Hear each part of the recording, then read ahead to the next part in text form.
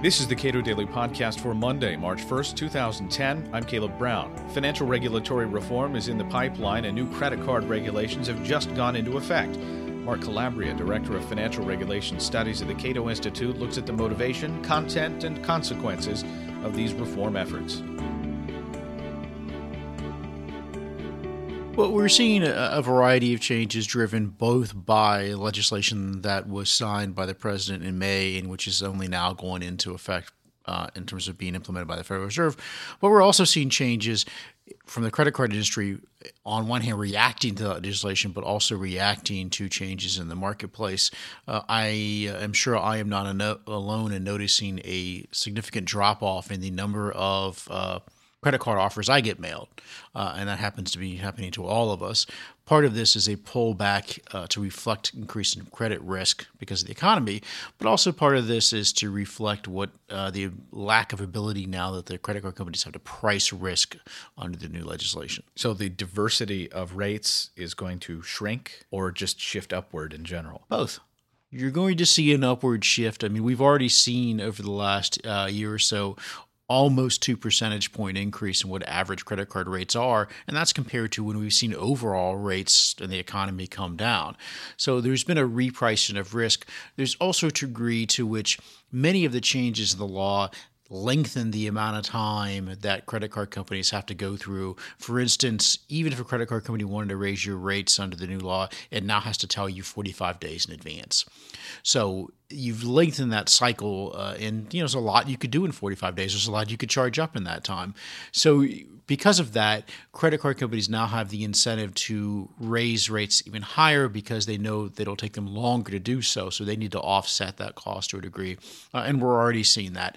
The other part of it is preemptive restrictions and pullback of credit, and this can take a variety of forms. If you haven't used your credit card for a number of years, if you have an extra one, I mean, some people carry several credit cards. So, for instance, if you have one you haven't used in a number of years, often you're getting notices that that's being canceled unless you actually do use it. Many people are seeing that lowering in their limit on what they can charge your credit on.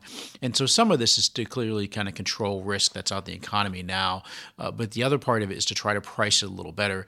It was easier for the credit cards to offer you a lot of credit when they thought they could accurately price you for it. The president's larger regulatory reform plan, he talks about creating an agency whose sole purpose would be to protect consumers. It seems at least a little troubling to me, if only because that agency seems to have no other purpose at all. That is the desire to protect consumers from, even if it's a good faith attempt, there's nothing they have to really balance that goal against. And that's a real problem with it. I mean, there are a variety of problems. Maybe the foremost problem with is the implied assumption behind the agency that markets don't protect consumers. I myself have always thought that the best friend of the consumer is a competitive marketplace. The president's assumption has rejected that and said that you need to have regulators there. And on the area of bank financial product consumer protection, there usually is a balancing. My own opinion would be that the regulators messed up that balance as it is. We've gotten 160 some bank failures and trillions of dollars in assistance. But usually there's a balancing between we want to make sure that banks are healthy, that banks are competitive, that banks aren't taking risky products.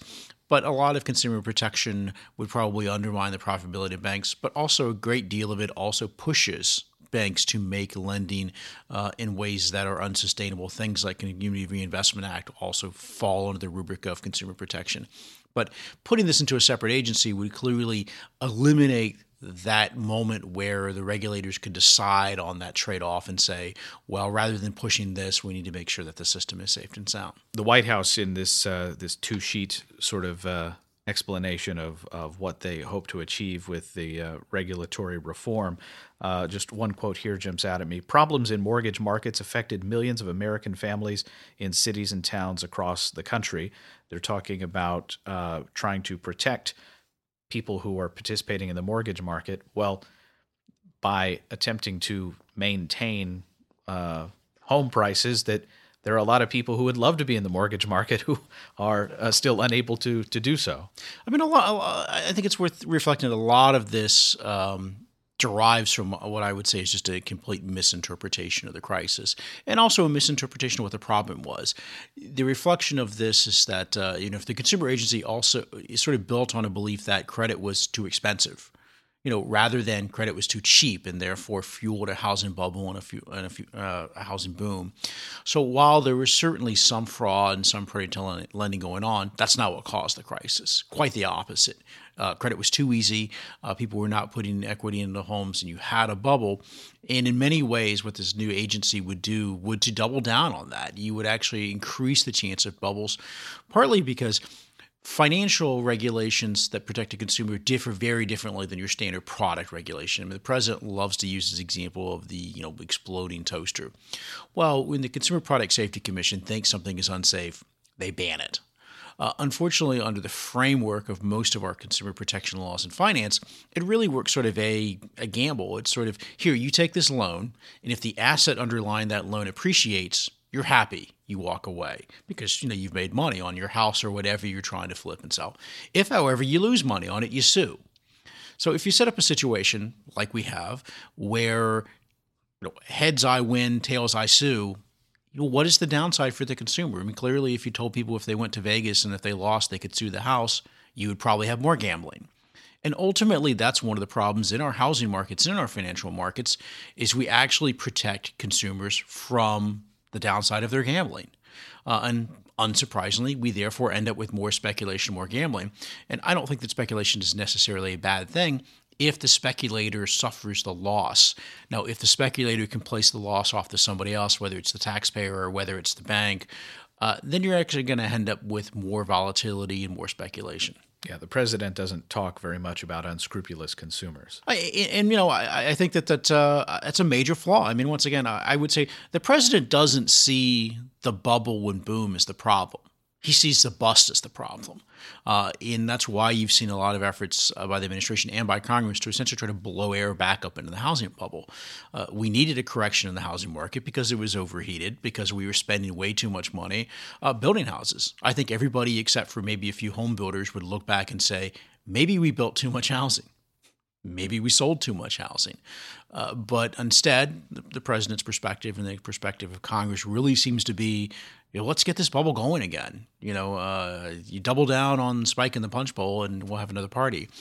It doesn't really allow the adjustments to go place, and it really sort of denies any sort of perspective on consumers being responsible for their own actions. Mark Calabria is Director of Financial Regulation Studies at the Cato Institute. Cato Audio is now available as a monthly audio download. You can subscribe at audible.com and cato.org.